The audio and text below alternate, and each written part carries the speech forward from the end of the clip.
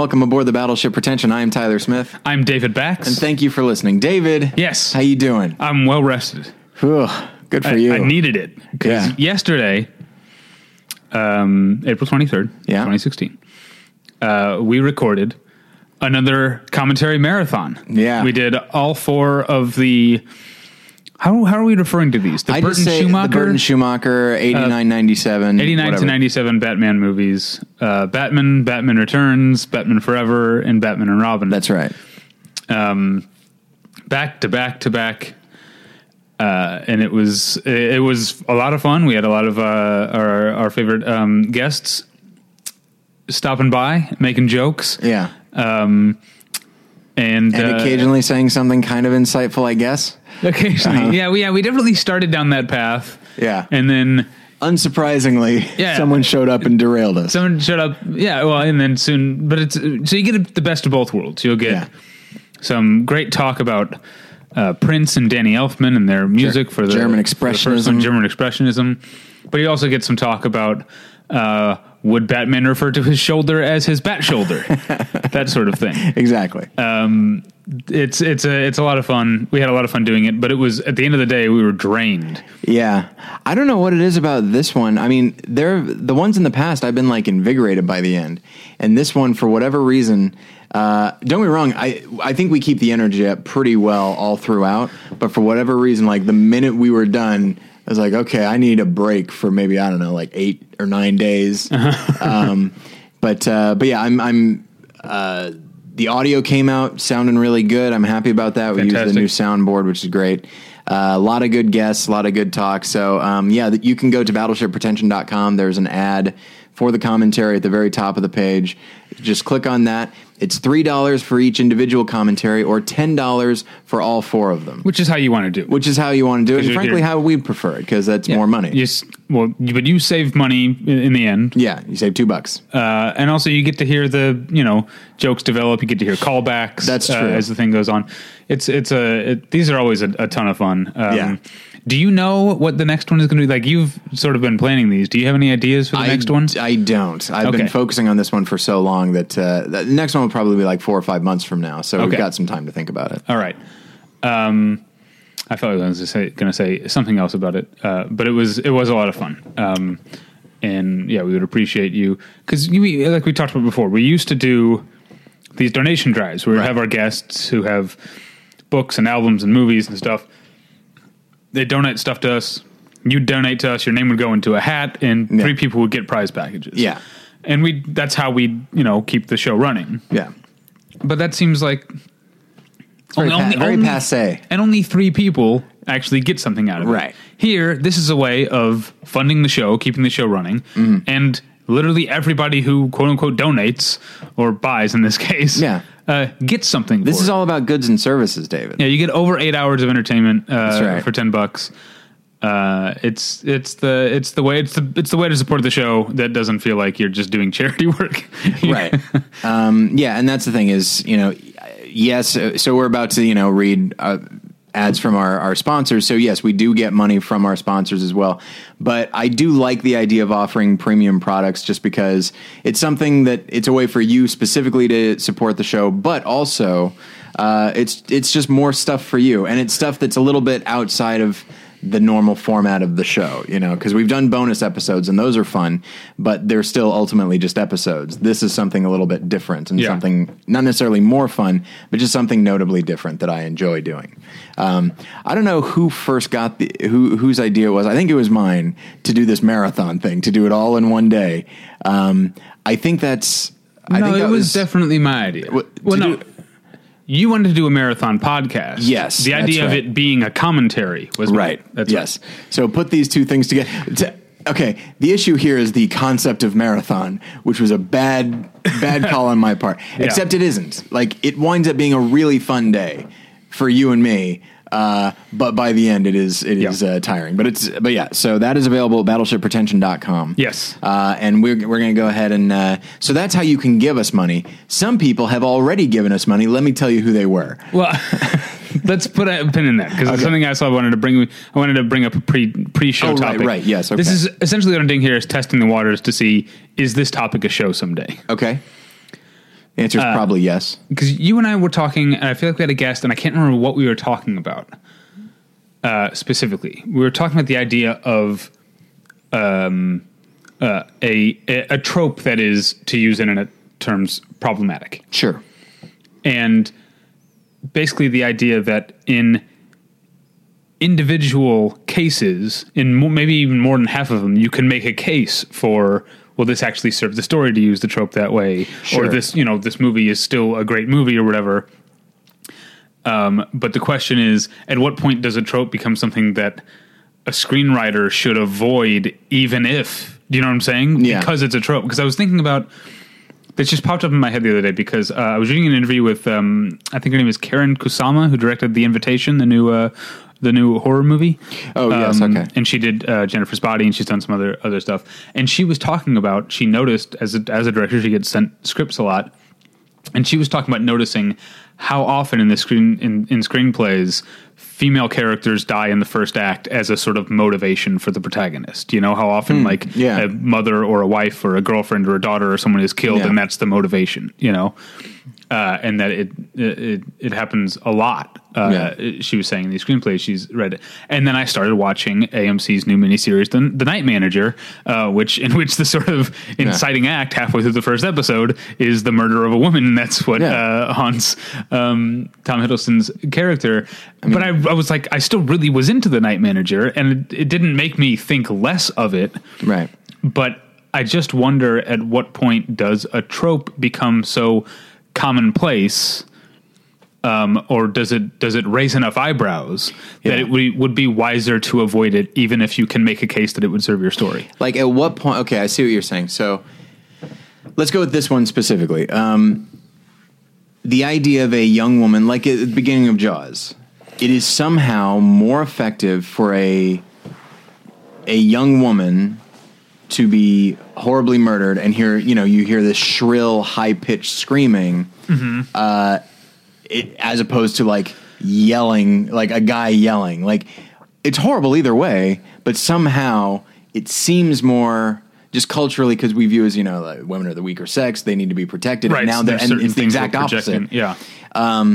So it has an emotional resonance, like, oh my gosh, we got to stop this thing, whatever it is, shark, killer, whatever. And so, but once it happens so often, perhaps it stops being used because it has that resonance, and it starts being used because, well, that's just what we do. Right. But what I guess what I'm saying, though, is if a screenwriter does find resonance in his or her particular case, is it still wiser to avoid that trope because people won't be able to disconnect from the trope as it exists in lazier cases? Do you know what I mean? I would say that if it is a trope that the writer is aware of as a trope, this is a thing I've seen a million times. It's like, well, it resonates with me. Okay, first I'd say figure out why it resonates with you. Perhaps it resonates with you because it's so damn common. And you see it, and while it might have gotten old for other people, it hasn't gotten old for you. Good for you. But unless you can find a way, unless you can write it in a way or direct it in a way where it renews the feelings in viewers that it had when it first started, unless you can do that, I would say it's best to simply avoid it. Even if it springs from something organic inside of you. I don't like it's not about pandering to viewers. It's about trying to find what has the most emotional resonance. And if something simply doesn't have that anymore, it doesn't really matter if it does for you, unless you have the ability to put them in your mindset. And some directors can. There are plenty of movies that do tell a very standard story, but do it in a way that it's like, I feel like this is new to me. I feel like it's fresh. Yeah. In a much lower stakes way, I often find myself in talking about movies or writing about movies avoiding certain phrases, because even though I think that might be the right way to get across, like those words mean what I'm trying to say, but they're cliches or they're overused to the point where it might be more distracting or eye rolling for me to use them than to not. I often have this problem with the phrase cultural osmosis, because it's such a cliche at this point. Like, it's used so widely that I try to avoid it, but it's also, I can't think of another term that is better, you know? And after a certain point, that's not even a turn of phrase. That's like the official term. Oh, right. So I feel like that one's an okay one to use. I have to struggle. I mean, I've put it in like several reviews. I like to end my reviews with saying, I'm just saying, you know, but I feel like that's kind of a crutch at this point. I feel like it doesn't have the resonance that it used to. I like when I can't think of a good transition from one paragraph to the next, I'll just start the next paragraph with anyway.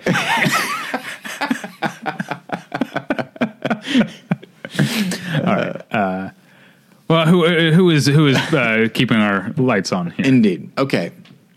So, once again, and this is their last week of sponsorship. This episode is brought to you by An Eye for Beauty, directed by Denis Arcand. Denise, I don't know. I'm saying Denis Arcand. Arcand, yes. That's what I'm saying. The Academy Award-winning director of The Barbarian Invasions and Jesus of Montreal. Now, I'm going to describe the plot in a moment, but I will say that when we have these sponsorships that are movies, I actually try to stay away from knowing too much about them. Okay. They give me a summary and that's fine. But I did take the liberty of watching the trailer today because it's the last week and I thought, what the hell? This movie looks really good. It looks not only... Did we see the Barbarian Invasions together in Chicago? I saw it with Jason in Chicago when he was visiting. I have a very specific memory of that in Evanston. Oh, yeah. I did not see it there in Evanston, but I did see it in Chicago. And I would say the Barbarian Invasions is a movie that it's over a decade old. Yes. Close to 15 years old. I still think about it once every few months. That's interesting. I remember liking the movie. It hasn't like stayed with me that much, but I really liked it at the time. And I think there's no reason I wouldn't like it now. It's not like I have moved away from that kind of movie. That movie really worked for me. And this film reminds me, I'm not saying it is this, but it reminds me of Unfaithful. In its tone. Like, it looks very... This isn't a word that I use very often. The movie looks super sexy. And just very sexually charged, but like with a lot of emotional suspense. And it's just, I don't know, it's just very exciting. And so I'm okay with things being described as sexy as long as you're actually talking about things that are sexy. As a guy who watches a lot of Food Network, when people describe their food as sexy, it grosses me out. Fair enough. All right. So I'd say seek out the trailer, give that a watch, and if the movie looks good to you, and it looks good to me, and I'm very happy that I happen to live in one of the cities it's playing in. But I'll describe this plot to you. An Eye for Beauty follows Luke, a young aspiring architect with a budding reputation.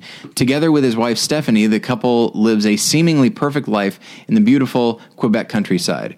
When Luke travels to Toronto on a business trip, he meets and falls for Lindsay, a mysterious woman whose quiet yet captivating beauty threatens to turn his life upside down.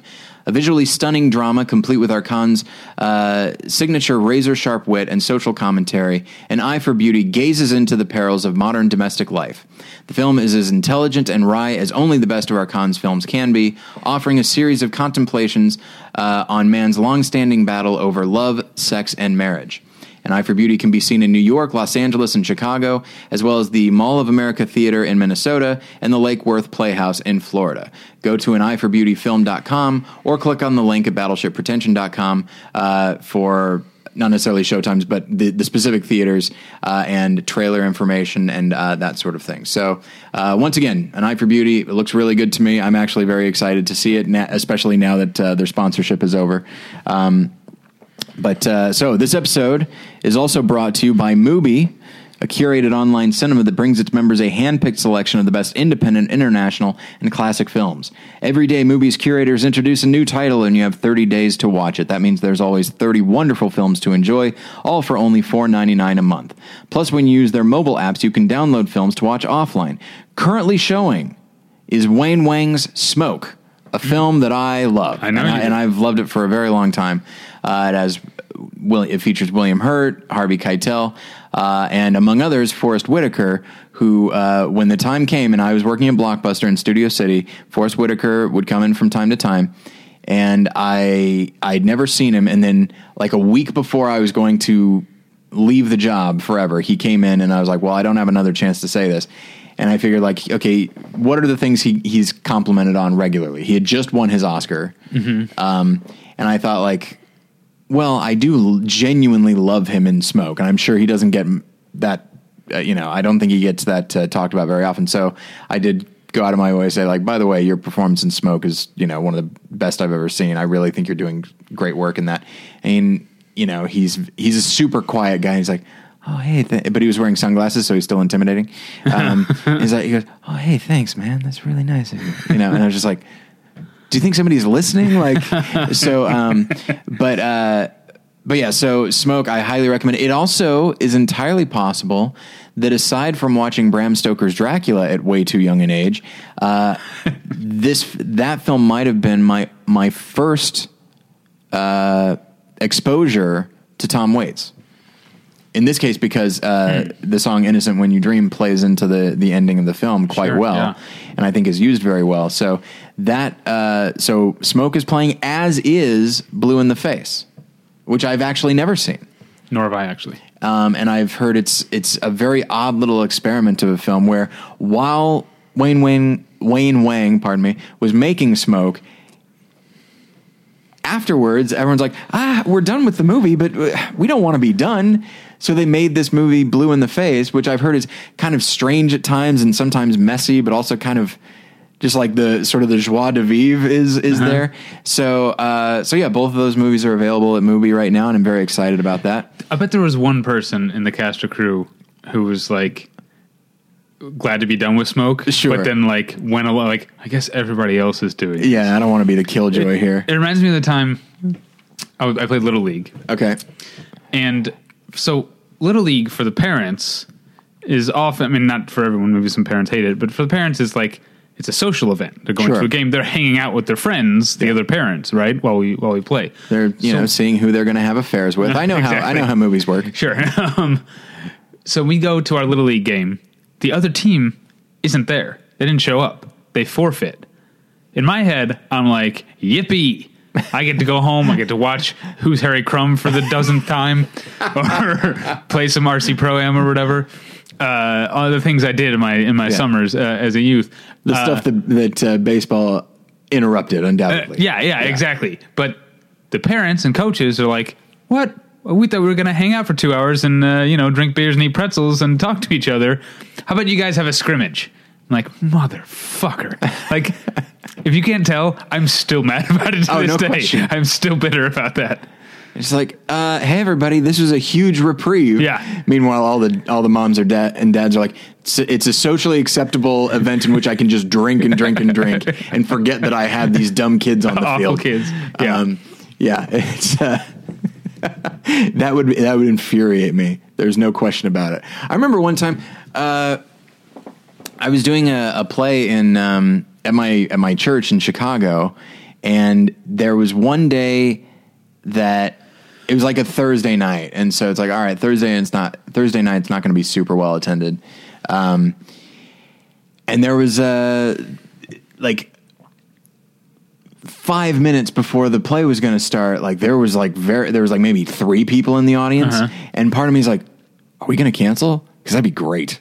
I really don't and I like acting. And have you never heard the maxim, the show must go on? I've heard that Red Fox story where they told it on Never Not Funny. It's like this legendary story where it's in Vegas in like this little nightclub, and you hear, and the announcer comes on. It's like, ladies and gentlemen, Red Fox.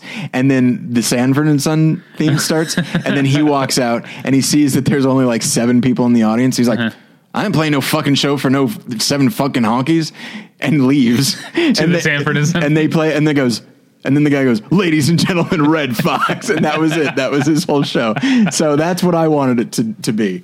So I had the Sanford and Son theme all queued up. Sure. But yeah, so, but then like in the last 5 minutes, like 30 more people showed up. So it's like, I guess we got to do this play now. Have we finished the movie ad? No, we have not. Cause we were talking about Smoke. Okay. All right. So movie, we don't know. I already talked about what it was, but here's the thing. There is also a special offer, as though this weren't fun enough, as obviously it is because we got distracted. There's a special offer for listeners of Battleship Pretension. You can try Mubi free for a month. Just go to Mubi.com. That's MUBI.com/Battleship to redeem now. And there we go. And you can also, speaking of offer codes, we got offer codes for days. Oh my gosh. If you go over to tweakedaudio.com, which is your home for professional quality earbuds in a variety of stylish styles and colorful colors, you can get their awesome and already at a low price earbuds. Yeah. For 1/3 off and no shipping charges if you use the offer code pretension at checkout. So you go to tweakedaudio.com and use the offer code pretension. Achieving a gorgeous grin from home isn't a total mystery with Byte Clear aligners. Just don't be surprised if all of your sleuthing friends start asking, "What's your secret?" Begin by ordering your at-home impression kit today for only $14.95. Byte Clear aligners are doctor-directed and delivered to your door. Treatment costs thousands less than braces. Plus, they offer flexible financing, accept eligible insurance, and you can pay with your HSA FSA. Get 80% off your impression kit when you use code WONDERY at Byte.com. That's BYTE.com. Start your confidence journey today with Byte. Let's get into it, shall we? Indeed. By which I mean, explain today's topic. Okay. First off, special thank you to Fred Melamed for being on the show last week. That was a lot of fun. Yeah. Okay. I usually remember what sparks topic ideas for me. And I couldn't remember. I was trying today. My brain could be a little bit fried from yesterday, but I couldn't remember what brought this on. But Jen and I were at Disneyland this last Tuesday, and something there at Disneyland not merely brought this topic into my head, but brought it screaming into my head. And I do not remember what it is. And I remember, and I texted you immediately. Yeah. And we went back and forth, and we decided on the topic. And perhaps sometime in the next few weeks I'll remember, and then I'll tell you guys about it and be like, I don't recall what you're talking about. So I was thinking about the only way I can think of to put it is phases, which is to say phases in my movie watching, right? Both in patterns and philosophies. Where, at this point I'm 34. I think Jen and I might have been talking about my going back to school, and that I will definitely just in the way that I am going to be taught to think about movies, which is a little bit more academically, and there is a difference between academic thinking and this type of critical thinking that you and I do. And that is actually sometimes a concern to me, because I don't want to necessarily come on here and speak too academically, because that is exactly why we started the show, or at least why I wanted to start the show, is because other people were doing that and it was boring me. But I did realize I'm entering not merely a new phase of my life, but I might be entering a new phase of my movie watching and my movie thinking. And so I think it caused me to look back on the different phases in my life, and a lot of them overlap. And because once you're probably 13, 14, 15, for whatever reason, either you see a movie that sparks something, or you're just unhappy with the movies that are marketed to you, which is what happened to me. And you just decide to look into other movies that people in your age group aren't necessarily interested in, and then the floodgates open. But over the course of your life, not your tastes don't merely change, but also your philosophies change. And then doing this show, where we are required to think not necessarily more deeply, but be a little bit more navel gazing at times. Yeah. I think that also changes things. So, and I guess the nature of this episode is a little bit navel gazing, because a lot of it is, it's easy to look back as we have done before and say, what was I thinking liking this movie or not liking this movie? And so much of it can be put down to just where you are in your life. Much of it. I wanted to go bigger and say, there, not like, what was I thinking when I liked this movie? Well, I was probably thinking same thing that I was thinking with all the other movies that are exactly like it and that I couldn't get enough of at this particular point in my life. So that's a very long introduction, but that's what we're talking about. And see, I think what I'll end up talking about is phases of, you mentioned how you think about movies. Yeah. Because I have never been, and intentionally so, never been someone who gets a sort of scent of a type of movie and says, okay, I'm going to watch all of that. Right. Because I do that with bands all the time. Yeah, music, I do it more often. But with movies, I've intentionally tried to do that because I've always wanted to try and keep myself from being blinded to what else is going on. Yeah. So I don't need to go too much because I could be an hour of just me talking to talk about how about my compulsive behavior, about how I decide what movies to watch when. And I have, essentially algorithms and systems and spreadsheets. Literally, this is all true. And in the time that I've known you, these tendencies have gone from being kind of adorable to deeply off-putting. It's probably true. Yeah. I mean, yeah, I went to therapy for 3 years and this was something that she couldn't even make a crack in. You know what? Maybe it'll swing back to adorable though. Maybe. But yeah, I am very structured about how I decide what movies I'm going to watch at what time. And that's because I have this fear of missing out on something else. But the way that I think about movies has changed quite a lot. Okay. I think, in high school, I was definitely more into things, or more because I was less sophisticated. I was more attracted to things that seemed aesthetically shinier or slicker, or more. It just seemed like I can point at that and I can say, I can look at that movie and know that it's different. Be it like the Coen brothers, who have a very sharp sort of postmodern visual style, or be it David Lynch. I loved Lost Highway when I was a teenager, and I haven't revisited that one in a long time. If you asked me to rank all the David Lynch movies, there's almost not a bad one in the bunch. It's not entirely true, but there's almost not a bad one in the bunch. But Lost Highway would probably, for me now, rank on the lower half. Yeah. Until you watch it again, and then I watch it again, it'll probably like something else will bloom where I'll see it in an entirely different way, which has happened plenty of times in my life where I've not watched a movie for a long time and then come back and realized, I love this movie maybe as much as I used to, but for different reasons now because I've changed. Hopefully I'll think of an example of that. I should think of an example of that. Oh, well. So yeah, I think that sort of neon sign auteurism is what attracted me as a less sophisticated budding cineast in my high school years, and then I think from there I went to college where two things happened.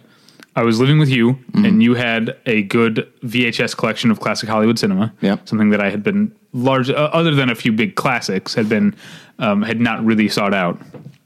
And also, I was in film school with a lot of people who were into the stuff I was into in high school, and me being a natural knee-jerk contrarian, I'd spent a lot of time in early film school brushing up on classic Hollywood because I was like, I don't have any money, and yet I have hundreds of VHS at my disposal because not disposal, but within my reach because I live with Tyler. And B, this isn't the stuff. You did dispose of a lot of them after you watched them. They weren't disposable. Like I know that now.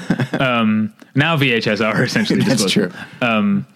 And so I don't want to go through my whole life, but this is what I'm talking about. Is that I changed my approach in some ways while still being very strict in other ways. Do you know what I mean? Yeah. So many of my, a good number of my phases here, can be boiled down to just a natural contrarianism that I think you just hopefully outgrow. or then you probably just develop a new one. That's what I do. But what I did is as I was listing these phases, I also kind of approximated how long they lasted and through what ages for me. Give or take a year or maybe even 2 years here and there. So as I'm going through them, I decided I wanted to go in the order of like how young I was at the time. So I have one that's age birth through age 24. Wow. Yeah. And that is musicals are terrible. All right. That's that phase. Now I'm trying to think of what came out when you were 24. Don't tell me. Okay. Let's see. You would have turned 24 in 2005? Six. Once? That probably that kicked didn't it come out off here in 2007. Actually, and it's a 2006 film by My Weird Rules, but I don't think it came here until 2007. I think like so it could have been 24, 25 for me, but at the same time, it wasn't merely what came out. Okay, but it was also just stuff that I was seeing on top of everything else, and also just I think a lot of this can be put down to my philosophy of just being a bit more inclusive, and that because I think I had seen. Around that time, I think I saw Sound of Music for the first time. Sweeney Todd came out in 2007, which is, while not that great of a movie, the idea, like to me, like even on stage, like the concept of a musical was frustrating. But I think I came to understand like there is something to be said for merely acting what's happening right now isn't quite enough to convey the emotion or the tone of the world or whatever it is. I think I'd seen, right around that time, maybe a couple years before, I'd seen Cabaret, which is marvelous. Still possibly my favorite movie musical of all time. I do love Singing in the Rain as well. I like West Side Story a lot. I should watch that again. But Cabaret is up there. Then you got, but I'd seen like Hedwig and the Angry Inch, which I liked a lot. But I think Once and Sweeney Todd were just such different types of musicals. And I think that's when I realized this is actually a surprisingly malleable genre. Yeah. And when you come to realize one of these is a horror musical. The other is like this sort of cinema verite type musical, in a way. And that's when you realize I guess musical is a genre kind of. But think how different, there's a romantic musical, there's a horror musical, there's a comedic musical, there's a historical epic musical. I don't know. I think I just started thinking about it in a different way. Yeah. It can be anything. Yeah. It's sort of like, it's like comedy. Comedy. I was going to say it's like comic books, which we associate with superheroes, but you can tell any kind of story in comic form. But I do remember that you didn't like Moulin Rouge as much as I did. Well, that was for a few reasons, and I've come around on that one too. But I think we lived together when I bought the Moulin Rouge DVD, double DVD set, and spent probably a week and a half obsessing over that movie, watching special features and watching the movie with different commentaries on and watching alternate angles. I used to, now I hardly even, unless I'm writing a review where I have to look at the special features, I don't really think about what the special features are on movies. I've become kind of a purist. No, I like the movie and I'm buying this Blu-ray because the presentation will be nice. I kind of don't give a shit about the interviews and the backstory and the making of and the commentaries. You know what's interesting for me, I'm much more willing to watch a making of if it's a 25-year retrospective. People reflecting on it with some distance on it. That I will watch. Yeah, that does sound interesting. Because then because in the moment, if it's if you see the person in costume on set talking about this thing, it's they're not going to be honest. Right. Because this could be used in a EPK or something like that. I know what you mean. And that's, in retrospect, I think back on Moulin Rouge, I have so much respect for that film. I'm shocked it got made. You know what I mean? That is an insane film. It breaks rules. I mean, it's and not just musical rules. It's so manic for the first 10, 15 minutes that it's Baz Luhrmann being essentially intentionally off-putting. Yeah. He's letting people who if you're not in for this here, then just go ahead and turn this off or leave the theater, which happened when I saw it in the theater. There were walkouts. And then minute 20, it turns into, bicycle thieves. But they wanted to shake people loose. And then after the first performance, you've got a single scene inside that elephant in Nicole Kidman's like dressing room. That's like, 16, 17 minutes long. It's like one scene. I don't think I remembered it was that long, but yeah. I might be exaggerating. It's been a long time, but it is a very long scene in one room. After having done this incredibly manic jumping around, that is a movie that should not work. Yeah. And does, because I think it works out of sheer commitment. Sure. You know what I mean? Like, Baz Luhrmann is so committed to making the movie his way that it doesn't matter that what he's doing is quote unquote wrong. He's barreling through those barriers with his devotion to telling his story his way. Yeah, I can't fault him for it. So that I think that is my oldest phase that I'm thankfully out of, and I've been out of it for probably 10 years or so, and a lot of my phases are genre related or whatever you want to call it, where it's just like, well, this is bad, and then you just realize, well, no. It's like, I feel like you and Goebel especially say this all the time. Like, people say like, oh yeah, the multi-camera sitcom, like, it's dead. Well, no, it's not dead. There needs to be a good one. Yeah. Seinfeld was that, you know? How I Met Your Mother, I would say. I know you disagree. I disagree, I think that was probably the last really good one. And it's just, and people say it about Westerns. It's like, Westerns are dead. It's like, well, no, they make an amazing one every once in a while, and you realize, like, there's still power in that genre. I guess I did just reference one of mine, which is that I hate Westerns, which is not the case anymore. Let's see. Did you at one point hate Westerns? Okay, so each phase I've given a name. Okay. Musicals are terrible. Westerns are dumb. Age 14 to 21. I didn't know that you had a Westerns are dumb phase. I just didn't. You know what? I think if I'm being totally honest, I would say that at the time, the only kind of Western that I approved of was a revisionist Western. I was okay with The Wild Bunch. I was okay with Unforgiven. But like, you show me The Searchers, no thank you. Shane, I'm out. Like, honestly, the sincere, earnest ones, I had no patience for. And that idea, sincerity and earnestness, that will be a theme in a lot. And me wanting to avoid that and thinking that I have no use for it. Basically being like a jaded teenager and college student. Right. That will be a common denominator in a lot of these phases. See, and I think I already mentioned, and I'm realizing this is a bigger part of how I watch movies than I'd like to admit, but my contrarianism, I'm like a double contrarian. Like, oh, wow. Because what you're saying is like you're going against the norm, but I always wanted to avoid being seen as just conforming to a new type of nonconformity. Like, sure. It's why I like all sorts of, there are certain like labels that people give, like atheist or feminist or liberal or things that I clearly am, that I avoid referring to myself as, because I am not. I'm so instinctively not a joiner that I don't want to be seen as being a part of any group at all. So I tend to go.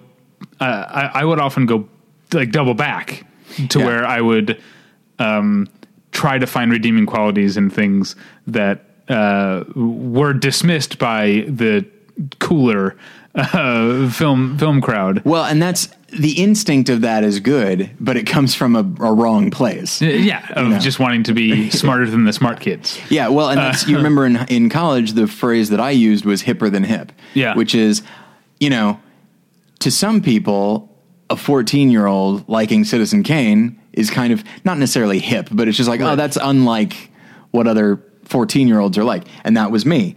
But then I went to college, and then you actually had people that were going against, like, yeah, Citizen Kane's a little overrated. It's like, oh, they're hipper than hip. I'm like, fuck you, I'm hipper than that. Yeah. I'm back to Citizen Kane being amazing. Yeah. But I find this ties into my next thing that I've realized up until, I've been writing movie reviews regularly now for more than 5 years for the website. Yeah. And that has changed a lot of how I've But I'm realizing that up until that point, and even bleeding over into that point, a lot of my tastes were influenced by whom I was reading the most at that point. And I think that sort of that instinct to find the good in sort of mainstream Hollywood, not necessarily big, dumb blockbuster stuff, but like stuff like, and now I'm blanking on the director's name, but I was a big fan of, I even bought the DVD of that movie Domestic Disturbance with John Travolta and Vince Vaughn and Steve Buscemi in a small role. I still think that's a really tight little thriller. Tight being the operative word. Yeah, it's like 85 minutes. If that thing has an ounce of fat on it, I have no use for it. Yeah. I still like that movie. And I think my instinct of trying to seek out that kind of stuff was influenced a lot by reading Ray Pride, who wrote and still writes for New City, Chicago paper. But at the same time, in Chicago, I was also reading Jonathan Rosenbaum a ton, which I think got me to think of movies more politically than I ever had before. And, very much like our topic 2 weeks ago, thinking of what a movie has to say or what it might be unintentionally saying about its makers' political or social viewpoints. And then, I don't know, I came here to Los Angeles, was reading LA Weekly, and as I started reading Scott Foundas a lot, and then I started reading Karina Longworth, still one of my favorite contemporary film critics, even though, she's not like writing regular movie reviews like she was anymore for LA Weekly. Now she's mostly known for her podcast, which I don't know if you've listened to. It's right up your alley. You must remember this, right? Yeah. And I think that's about the time that not necessarily that Karina Longworth is a formalist, but that's about the time that I started. People who've listened to the podcast for a long time will know that about 2009, I sort of entered a new phase very publicly on the podcast of trying to approach movies from a formalist and structuralist viewpoint. And now that has become, I feel like each of these phases that I'm talking about, they're at the forefront for a while, and then they generally don't go away. They just become a part of the fabric, Yeah. So I still think that I approach movies with the eye of a formalist or structuralist, but that's just one of them. Now it's in there with the political or with the finding art in the mainstream popular entertainments, and like that's all a part of who I am now. And now I'm a critic. I feel weird saying that, but I am. Yeah. Like, we make some money, so we get paid to do this. I'm a semi-professional film critic. Yeah. That's as far as I will go in tooting my own horn here. But now things are different because I see so much stuff now that I had the luxury of avoiding for years. That it means that sometimes I can find stuff that I never would have seen that I end up loving. Yeah. And in other ways, it makes me a lot harder on other stuff just because of the volume of movies. My bar is higher. Do you know what I mean? Yeah.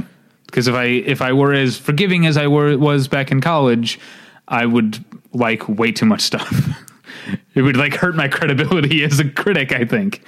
It is odd because what you're talking about is, I feel like as I get older, first off, I think it's always good to have an open mind to various philosophies and stuff like that. But I think as I get older, you have enough, you get enough life experience that there are some things that's like, okay, this is a thing I know for sure.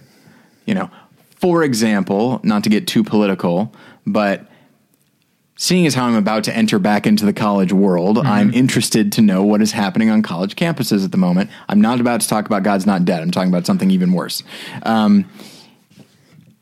The idea of like free speech zones and the idea of people saying that like, this is a weird thing. Like some college students, many of them living in California, it should be noted. When polls are taken, like, what is your take on free speech? The concept of free speech. And they say it's like an instrument of oppression. It is a thing that the powerful will use. It's a term they'll use to to say what they want to say and speak out against minorities and be oppressive and that kind of thing. And I look at, and then they just, it's like, some people just need to be silent. Some people don't deserve to talk if these are the things they're going to say. I'm old enough. I've seen that as well. And it infuriates me. I'm old enough. I'm 34. I'm not an old man, but I'm 34. And I look at these 22-year-olds and you can say kids, Idiots. And I, first off, I look back and I think, like, were I that age at this time, at this moment, would I think that? It's possible. But I'm old enough that it's like, this is a terrible thing. Free speech. I'm going to get up on my high horse. If there were any right that I would fucking die for, free speech is it. Yeah. Once you head down that path, it's a horrible path. I recently rewatched Man for All Seasons. Sorry, everybody. This is a weird. I guess I'm kind of in a free speech phase. Actually, one could say. Maybe I'll grow out of it. But you're going back to school with all these dumb kids. I know. Oh, good God! I can't imagine. I can't imagine. I'm gonna have to keep my mouth shut for a lot of stuff. I don't mean because I'll get in trouble, but just because, like, it'll save me a lot of hassle. But that's a lot of stuff I'm gonna have to swallow. But anyway, but maybe not. Maybe the master's program is better. But anyway. I was watching Man for All Seasons, and there's such a wonderful little section there where he's talking with his prospective son-in-law, who's like a very pious guy, and he's talking about, like, he hates the devil so much that he would do this, this, and this. And Thomas More is like, oh, so you would actually, it's like you would tear down law. You would tear down the law to get at the devil. He goes, yes, I would tear everyone down. It's like, okay, let's do that. Let's imagine you did that. You flattened every law. But then when the devil turns around on you, where are you going to hide? What are you going to hide behind now that you flatten the laws to get at him? And then you come to realize, oh shit, you can't stop him. Sorry, that last part is my paraphrase. Right, yeah. And that to me is it. Like, yeah, sorry, people say a lot of horrible, hateful, disgusting shit that I despise. But if you take that away, like, first off, who decides? Mm-hmm. Because the day may come when you're not in the majority opinion. And I hate this concept so much. I don't remember how I got on this. I'm so sorry. I don't remember where it came from. School. But you're right. It is terrifying. I don't want to say, I don't know. Did you listen or read that Billy Corgan interview recently that stirred up some people? I know that he's been on a few things here and there. He was going off on social justice warriors, which I do, like, half jokingly refer to myself as. Yeah. But he did it in a way that, like, he's not going to end up getting through to anyone because he was, like, way too inflammatory. Okay. But that's unfortunate because he was actually making really good points. Sure. He was basically saying, I'm a liberal and I don't want these people representing me because they are not for open discussion of ideas and they are not for freedom of speech. And I really was disappointed that everyone pounced down Billy Corgan's throat, which I think is the fashionable thing to do because he is a lunatic in many ways. He's not. I'm going to be generous and say he's an odd duck these days. But I do wish people had seen the substance of what he was saying. It's frustrating. It's something that happened. I mean, when you're freaking conservative, like, there are so many principles that I honestly think most people would agree with, and maybe already do agree with, but it's communicated so terribly by modern conservative talkers, that it's just like, I get what you're saying, Rush Limbaugh, but your tone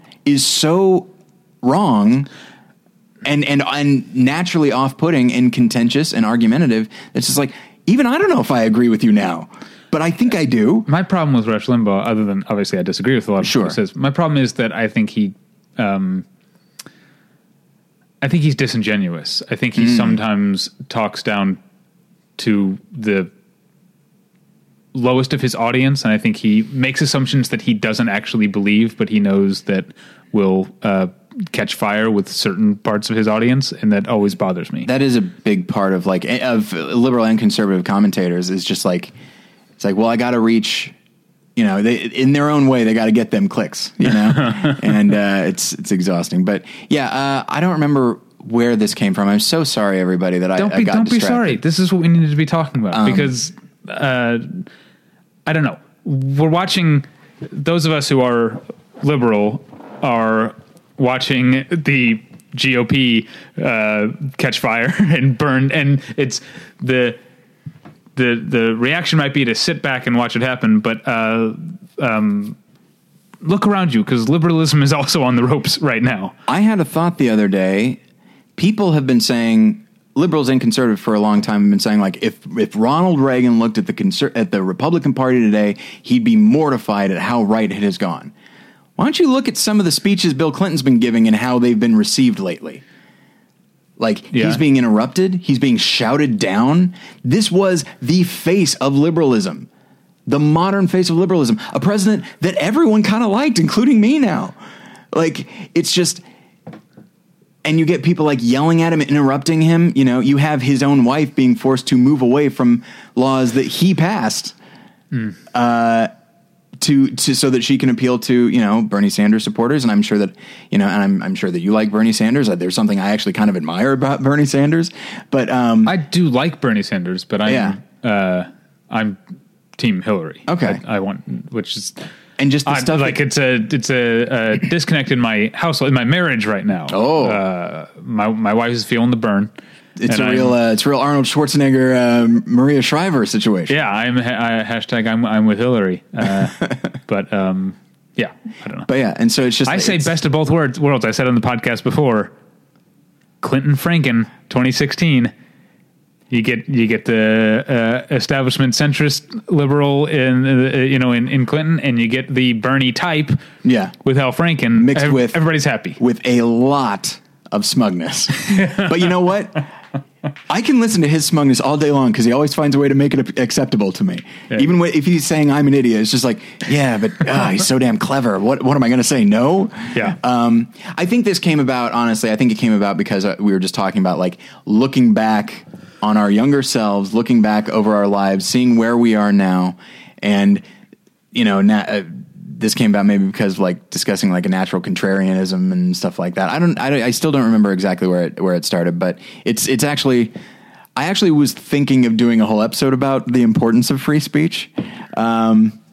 Just movies about free speech? No. Well, we should probably... It affects me. We should tie it into movies. This is a podcast. I'm not following. About movies. What are you talking about? You and I haven't talked about movies for 10 minutes now. I wanted to pivot to a political podcast. Can we do that now? I think that'd be fun. I mean, somebody already said we're like Hannity and Combs. He walked that back, by the way. Thanks, guy. I don't remember your name. But anyway, okay, sorry, everybody. That was I'm not super sorry because I don't regret a single thing I said, just that I went out of my way to say it. A few more phases that I wanted to talk about. So I talked about birth. Everything else, the earliest is age 14, unsurprisingly. One is older films are inherently better than newer films. And that lasted 14 to 19. And then it's just that, like, I think the reason I thought that is because I was catching up on movies made before I was born. I was seeing so damn many of them, but the ones you're seeing are the ones that made it. You know what I mean? Yeah. So I'm seeing all these amazing classic films from, like, the 40s, 50s. And meanwhile, I'm seeing, like, the handful of movies per year while I'm, that are in the theaters. And I'm just like, oh man, it's like, there's really only like 6 or 7 great movies this year. Meanwhile, look at the hundreds of great movies it's like, yeah, but those are only the few great movies from that specific year. Right. That have held over. So it's something I didn't realize. And that thankfully didn't last very long. That only lasted until I was about 19. There's the, everything I'm told is great must be great phase, which was 14 to 18. And so I have some movies here that often showed up on, like, top 100 lists and stuff that I thought, like, well, they must be great. Otherwise, they wouldn't be on this list. Movies like The African Queen. I like that movie. Which even at the time, I didn't like that much. Oh, I like it. There are things I like about it. Guess Who's Coming to Dinner? Yeah, it's not a very good movie. Easy Rider. Not a very good movie. Some Like It Hot, which I'm kind of alone on. I've never thought it was that great. But I just thought, like, I'm the problem. I'm what's wrong. No, I do like Some Like It Hot. I think AFI putting it at the top of their, like, comedies is ridiculous because it doesn't, as a comedy, it doesn't actually hold up all that well. It beats out Strangelove. Come on, guys. there's a few really good lines in Some Like It Hot, and of course it's very well made, but it's not a great comedy. Do you know here's some trivia. Okay. There was I don't think it ever went to series, but there was going to be a sitcom version of Some Like It Hot. Okay. It actually had Jack Lemmon and Tony Curtis. Tony Curtis. I was going to say Tony Randall. Tony Clifton. Tony Curtis. Jack Lemmon and Tony who is it? Tony Curtis. Tony Curtis in the very opening scene. Yeah. Of they're walking down the street and they're like, "Oh, this mobster's still after us. I know. Why don't we get plastic surgery?" And so they go into and they come out and they're whatever actors are actually playing the role in the series. Right. Sure was nice of that surgeon to also change our voices as well. And then it's like never mentioned again. That was the idea. I've never seen it. I've just heard of it. That's kind of genius, I think. Yeah. In a dumb way. Okay, so and then another movie that I assumed that I just figured was great because everyone said it was great was MASH. I don't respond well to MASH right now, and I don't think I ever have. See, I never. I think again we're getting into my contrarianism. I think if I was told the movie was great, there might have been a part of me who was like, "All right, prove it." We are now moving into my other phase, which is the prove it. Everything is overrated. Yeah, I'm big on that, but then I mean.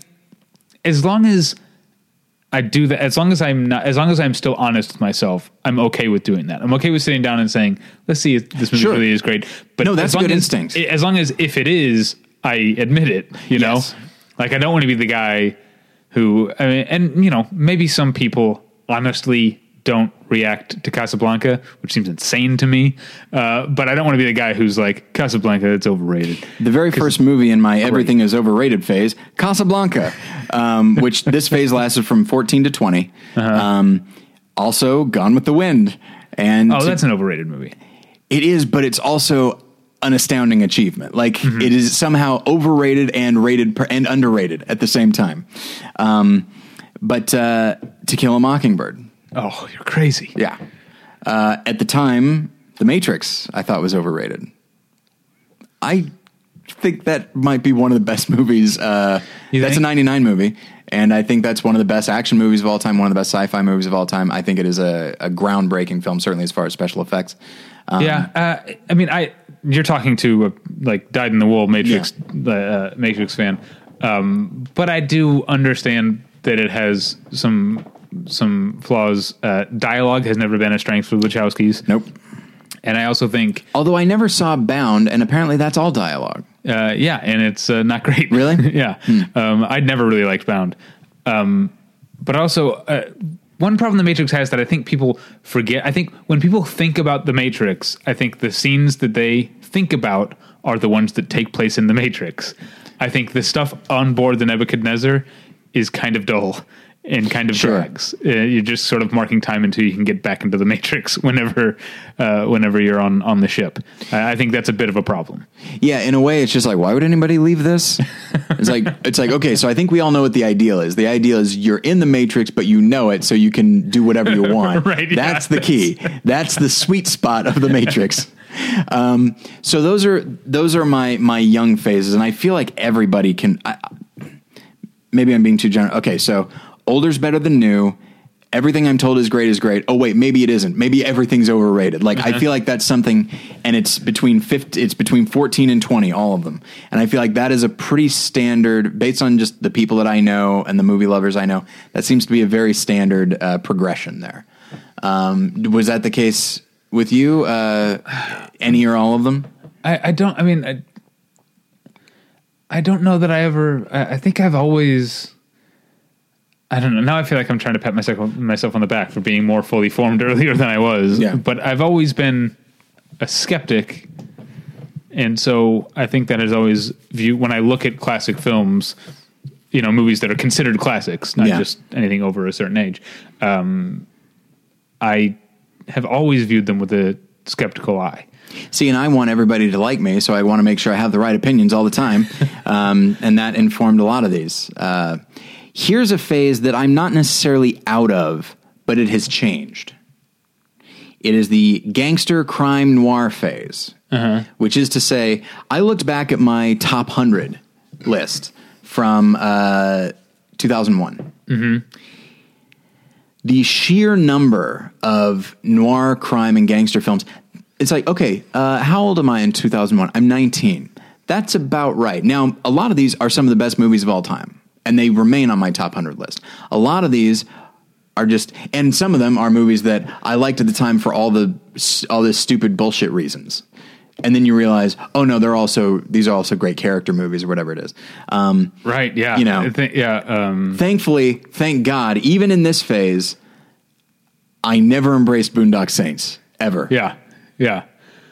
I remember I'm such a fanboy for Tom Sharpling in The Best Show, but Tom Sharpling was saying about Goodfellas, like that he has to like remind himself, like, no, it's a good movie. Just because a lot of dummies like it for the wrong reason doesn't make it not a good movie. Yeah.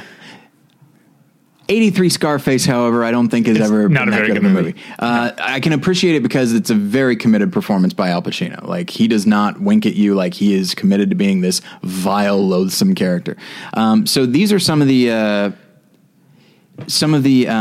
I definitely have had, and I can't pinpoint exactly when it changed, but I definitely went through that phase of liking stuff that was like harder edged. More. I don't know if that's just a young male thing. I feel like it probably is to react to, but then I think, again, maybe my natural contrarianism pushed me toward romantic comedies, like good romantic comedies, earlier than I would have gotten there anyway. I think I was probably early in college the first time I saw The Philadelphia Story, one of the greatest movies of all time. That's a great one. Probably the first time I saw When Harry Met Sally, which I also think is a fantastic movie. And I did start seeking those things out at that time. I saw Kate and Leopold in the theater. I saw Sweet Home Alabama in the theater. Ugh. They're both, neither one of those is very good. Kate and Leopold is, the best you can say about it is that it's forgettable. But given its like outlandish premise, the fact that it's forgettable is kind of a mark against it. Yeah. Sweet Home Alabama is terrible. Yeah. I'm sure it's been a long time since I've told this story. Jen and I were dating. And she was usually fine to say like, oh, you're the movie guy, whatever you want to pick. And I was like, well, that's, for a while I was like, hey, awesome. But then I thought, no, that's not right. Let's, we'll switch off. And so we went to a video store and she picked out Sweet Home Alabama. And I was like, I like Reese Witherspoon. What the hell? Yeah. So we watched it. And at the end, Jen leaned over and she's like, you can pick from now on. Oh, that's funny. Yeah. I remember my favorite thing that is related to Sweet Home Alabama is that I worked at a video store that carried porn, both straight and gay porn. Okay. And about the time Sweet Home Alabama was coming out, we also got Sweet Ho Alabama and Sweet Homo Alabama. Hey, all right. Well, something for everybody there. I have to assume both those movies are better than the actual film, right? Probably. At least there's something to hold my interest. Yeah, in terms of like fulfilling their promise. Yeah, exactly. Sorry. Okay. Sending a text message there? Yeah, sorry, and it was an urgent one. Someone said, hey, my ride bailed. I need someone to pick me up from the airport, and I cannot because we are recording. Okay, so yeah, here's some of the movies that were in my top 100. Now, a lot of these are good movies. And a good portion of them are still in my top 100. Some of them still in my top 10. Usual Suspects, which is not in my top 100 anymore. Yeah. Chinatown. Great movie. LA Confidential. Great movie. Maltese Falcon. Double Indemnity. Yes. Godfather. Miller's Crossing. Touch of Evil. Third Man. M. Fargo. Pulp Fiction. Sunset Boulevard. Rear Window. Reservoir Dogs. Godfather Part 2. The Limey, The Killing, Witness for the Prosecution, Taxi Driver, Cape Fear, Seven, A Simple Plan, Out of Sight, The Pledge, Blade Runner. There are probably others that could fit this criteria. Yeah. Like, that was a long list for 100 movies. I had so many I wanted to comment on, because most of those are really, really good. Yeah. I'll say, this is not just me being contrarian. I do think Reservoir Dogs is a bit overrated. Yeah. Oh, it's not in my top 100 anymore. What else? Seven, I didn't like, and now like. I've gone back and forth on Seven. I do own it now, and I'm happy that I do, and got it for Christmas. You know what it is? I think Seven is a movie that is kind of what I was talking about before. I did like Seven the first time I saw it, because it is cool and hard-edged and gross and stuff like that. It appealed to to me. And then I kind of rightly realized that it's stupid. Yeah. And then I came back around, and maybe this is in my being more of taking more of a formalist approach and realizing that it's kind of okay that the movie is stupid from a story standpoint. Yeah. That's not really what it's about. I think that's one of the biggest revelations that I had maybe about 7 years ago, was the revelation that movies do a whole lot of other things other than just tell stories. Mm-hmm. And that if I'm hanging on to, is a movie a good story, I'm blinding myself to a lot of things that could be great movies that aren't necessarily good stories. And so I really appreciate Seven now. And honestly, part of it is probably colored by the fact that David Fincher, whom I wasn't a fan of for a long time, until Zodiac, has gone on to make such great stuff that maybe I now, within the context of understanding David Fincher, I can watch Seven and see him in it more, or the him that I understand now more, as opposed to what I thought was the him at the time of the Empty Stylist. Yeah. And so I Seven's a good watch now. Yeah. As long as you don't think too much about, like, there's the one that I always talk about that, like, in order for them to find the starving guy exactly 1 year, like after he was kidnapped, John Doe has to hide a clue in the one murder's, the one victim's office, and then know that it won't be caught. The clue won't be caught until the second time they go. Yeah, it's ridiculous. That is a plan where it's just like, these cops are smart, but not too smart. They're more like they take a second pass at it kind of guys. So okay. Continuing, I'm excited that I actually did this not chronologically. So next up, and by the way, we should probably keep an eye towards wrapping up because we have a hard out. Will do. Oh shit, we do. Okay, I'm gonna speed through this now. I didn't realize the time. 10 minutes, 15 at the most. All right, so. Age 16, I entered my America is awful phase, where, and that lasted until I was probably about 24. And where I loved movies that question the American dream and talk about anti-corporate, anti-government, all that kind of thing. So you get stuff like The Insider and Traffic and Falling Down. Falling Down was a big one for that.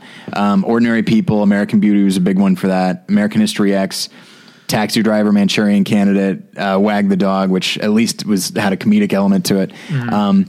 Then that lasted until I was about 24. I can't really say what got me away from that. Honestly, at that point, at 24 is when I started to recognize, sincerity and earnest, it's not terrible. I think that's probably around if I had to guess, I'd say that's probably around the time that I started taking Capra seriously. Age 16 to 21, my melodrama is stupid phase. And as time has gone, and I don't have any examples for that because it was just a general thought of melodrama, sincerity, earnestness played up is dumb. It's overwrought. It's ridiculous. This idiotic view of mine, this phase that I was in that I'm so happy to be out of, it kept me from embracing Kurosawa because of the acting style. And as time has gone on, and that ended, one of the things that ended it, I was age 21, I fell in love. And I come to realize I get it. I get it. And that sounds super shitty. Well, it was a 1-2 punch of great. It was a 1-2 punch of extreme grief, falling in love, and so it's all right, I get all these emotions. The idea of ripping your clothes off, ripping your clothes apart, and being oh, why has this happened to me? Or ripping your clothes off for other reasons. And then here's one. It's so interesting. It's so interesting looking at these or thinking about this because there were phases I don't think I realized that I had, but this is the first one I thought of. Okay, which is the self-aware / dramatic comedy. So one could say, comedy that's not just straight up pure comedy. So it has to be self-aware or somehow dramatic comedy. That's the best comedy. Comedy that in some way, quote unquote, matters. Right. Or is, commenting on something or is Sure. postmodern or something. Yeah, but I mean, part of me thinks that's kind of where comedy is now. Like, I think the idea, I'm saying this as much as a cinephile as I am as a comedy nerd, but like the idea of alt comedy doesn't really apply anymore because that stuff has become not entirely mainstream, but it's become a big part of the mainstream now. Do you know what I mean? Yeah, absolutely. Which is why, why I'm actually excited to see The Boss, because I think Melissa McCarthy, for the most part, sidesteps that. I liked Spy. Like, there's nothing of this in Spy. It's just an action comedy. Right, yeah. It's circling back to sincerity now. I know, that'd be great. Now, it sounds like, because we need to wrap up, it sounds like the difference between you and me is I feel like you had conscious preconceptions that you had to shed over time. Whereas... And then some I put on after that, but yes. Whereas I had subconscious, maybe not preconceptions, but I had barriers up that I had to knock down over time. So I kept, I kept finding new, I guess, mental rooms in my cinephilia and saying, oh, I can fit this movie into here, and I can appreciate more movies for more reasons over time. Whereas you were kind of aware of certain rooms in your brain, but you had locked the door on musicals or early westerns or whatever it is. And I didn't put it in here, but horror. I was really cut off to horror. I really thought it was just like a trash genre for the most part. Oh, but horror. Yeah, I know now. I've come to like horror. I like horror more every day. I love it more now than I ever have in my life. Because if you're going to separate movies into genres, which helps for certain conversations and hurts others, but if you're going to separate movies into genres, there may be no genre that is as cinematic, as filmic as horror. Do you know what I mean? Hang on. Agreed. Okay. That's why, to go back to David Lynch and Lost Highway, like Lost Highway is not a horror movie, but there are parts of it that are incredibly scary and terrifying. The part just when he's looking for his wife in the house and he walks down the hallway where the lights are off, like that makes my skin crawl as much as The Orphanage or the great horror movies of the last 10 years. I mean, sometimes great horror can just be, it's like, I am ill at ease. Right. And that's Lynch all over. Yeah. Now, here's the thing, David. We are now getting into college years, and then there's only a couple categories, and then I wanted to switch to one last thing. Okay. So these are things that you've witnessed. Okay. Early college. Everything is... David is an idiot.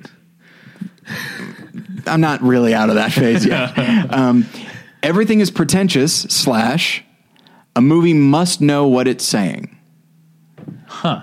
Well, yeah, because I remember you did not like Last Year at Marienbad. You saw it before I did. That is on this list. And you did not like it. As is Mulholland Drive. You didn't like Mulholland Drive? As is Werkmeister Harmonies. Yeah, you didn't even like...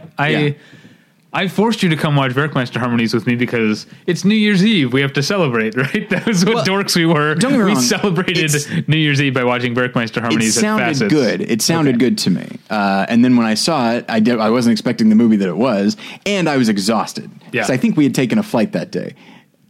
Is that right? Or maybe you had. No, that's what it was. I had driven the 3 hours to St. Louis.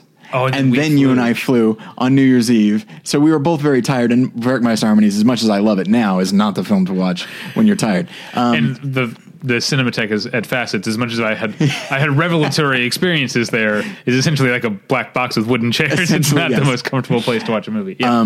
So that, thankfully, I moved away from that and just started thinking more in terms of like what film actually can be and how amazing it is. And now Mulholland Drive, Last Year at Marienbad, and especially Werkmeister Harmonies, like I have a great deal of affection for all of those. So then it moved into... it swung the other way. And in late college, experimental is better than straightforward.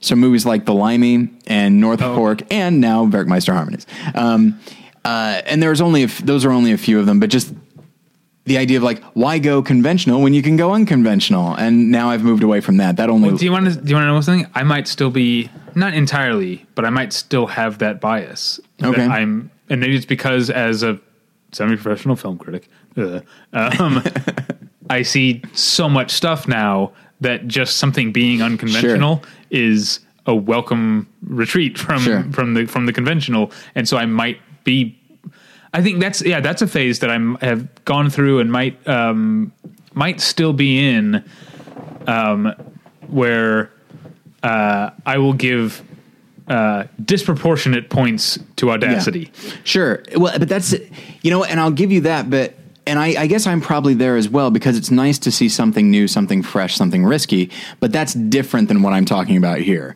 This is just like, it's like, hey man, come on. Like, you've got the money, just do something risky. Like, it has more to do with like, it's like, be edgy, like be artificially edgy. As opposed to now, it's just like, hey, they're trying something great. But there are also movies that are artificially edgy that I'm like, I have no patience for you. That's the worst. This is why, as much as I've come around on David Fincher, I still cannot get on board with Fight Club. I don't like that movie at all. And to my eternal credit, I didn't like it from the moment I saw it. So here's the last phase that I can think of. And then I'm going to move very briefly into what phase am I in now? Okay. And I only have two answers for that. I think I covered mine, right? Yeah, I think so. I wish I had told you ahead of time that I was going to ask that at the end. So this is a phase that I was in from age 22, maybe 23, until a couple years ago. So this covers the podcast, by the way. Okay, yeah. And that is that character and story don't matter. Now, here's the thing. Obviously, it mattered a great deal to me. But I hated myself. Right, yes. And I'm, you mentioned earlier, like your formalist phase. Oh, I hated myself so much when you were in that phase. Like when you were like, that was a big part of who you are. I'm like, yeah, so he's the real critic and I'm just, I should just go review theater or something. Like it really was tough. Because, I think the nexus of my thinking of movies from a formalist standpoint is always, it can be traced back to Public Enemies, which I loved, and I don't think you liked very much. I did not, because it seemed like it wasted an opportunity to do something with John Dillinger. Right. And then as time has gone on, while I definitely recognize that movies aren't only about storytelling, they're not only about character, I've come to realize how vital character and story and acting can be in crafting a story and crafting, like, this is something you and I talked about with American Hustle. For you, when you saw Bradley Cooper, you're like, this guy's performance is sort of dictating the tone of the film. Yeah. Or at the very least mirroring it. So that's something that I've kind of moved away from, where actually I'm in a place now where I'm sort of embracing. That movie's a mess. It is. And I don't necessarily dislike a mess, as we've talked about. Yeah. With like things like Moulin Rouge. But it's the wrong kind of mess. I think it's best when it's messy, and then when it cleans up too much at the end, that's when I have a problem with it. You know what I mean? I maybe. I'd probably need to watch it again. It's a little bit too neat, which I probably won't. So here are the phases I'm in now.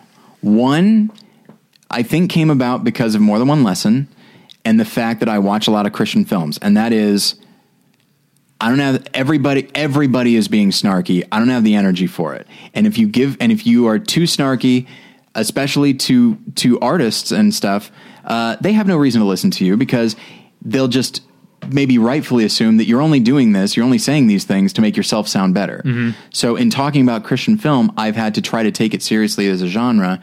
And the more I think about it as a genre, the more it fits the definition of genre, which is something I'm becoming increasingly fascinated by. I'll probably do an episode about at some point.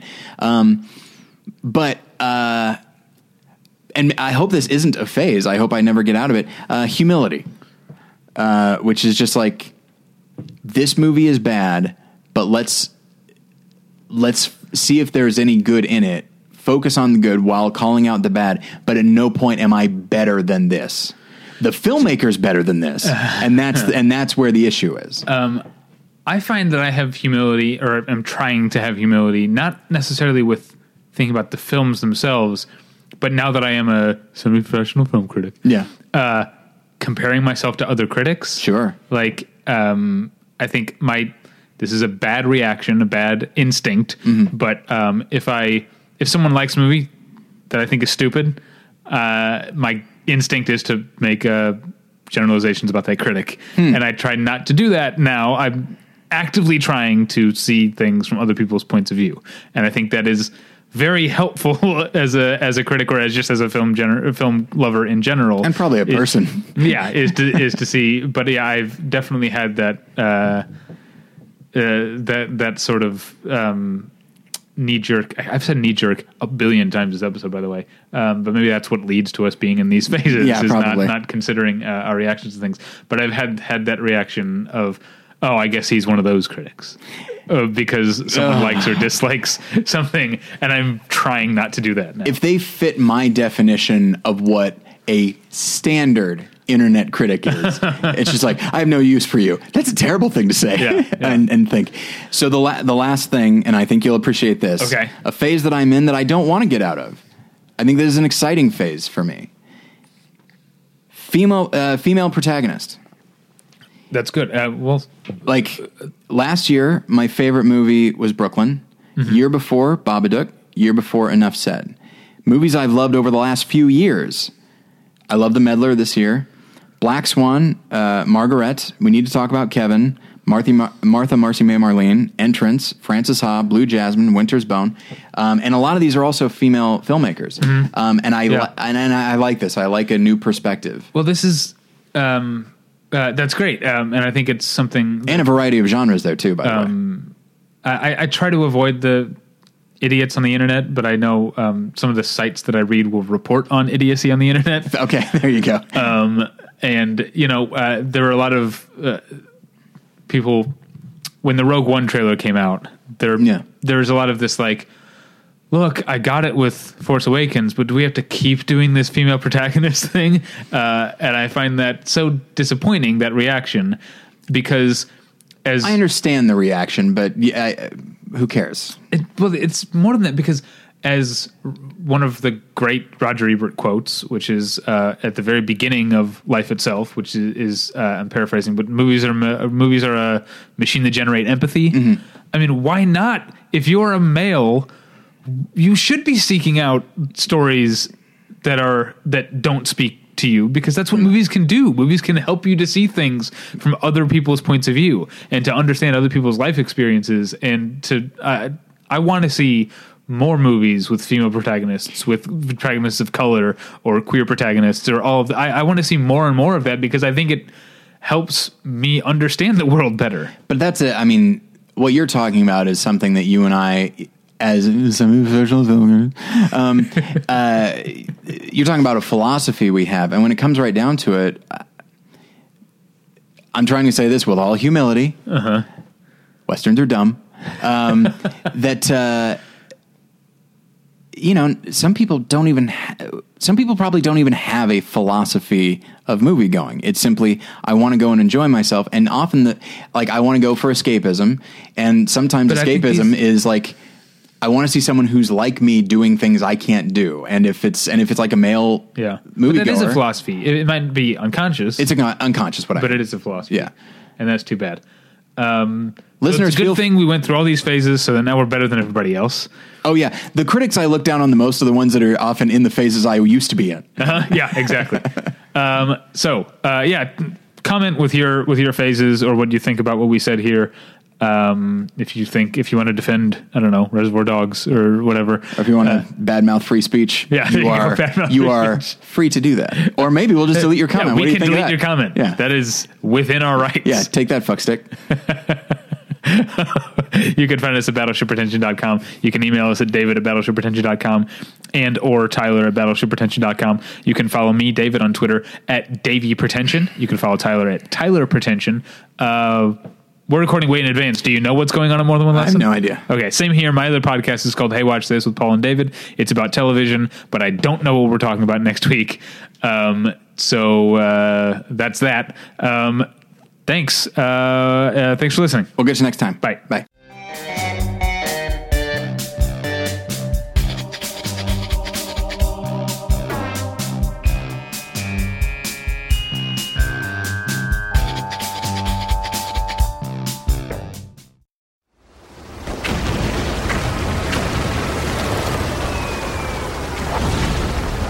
This program is a proud member of the Battleship Pretension Fleet.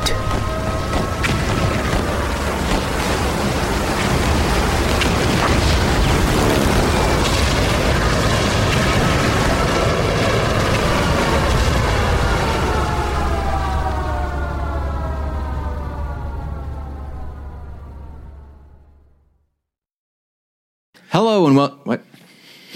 What did you just do? Okay, I meant to open this before you started because I didn't want that sound on the podcast. Okay. All right, go ahead.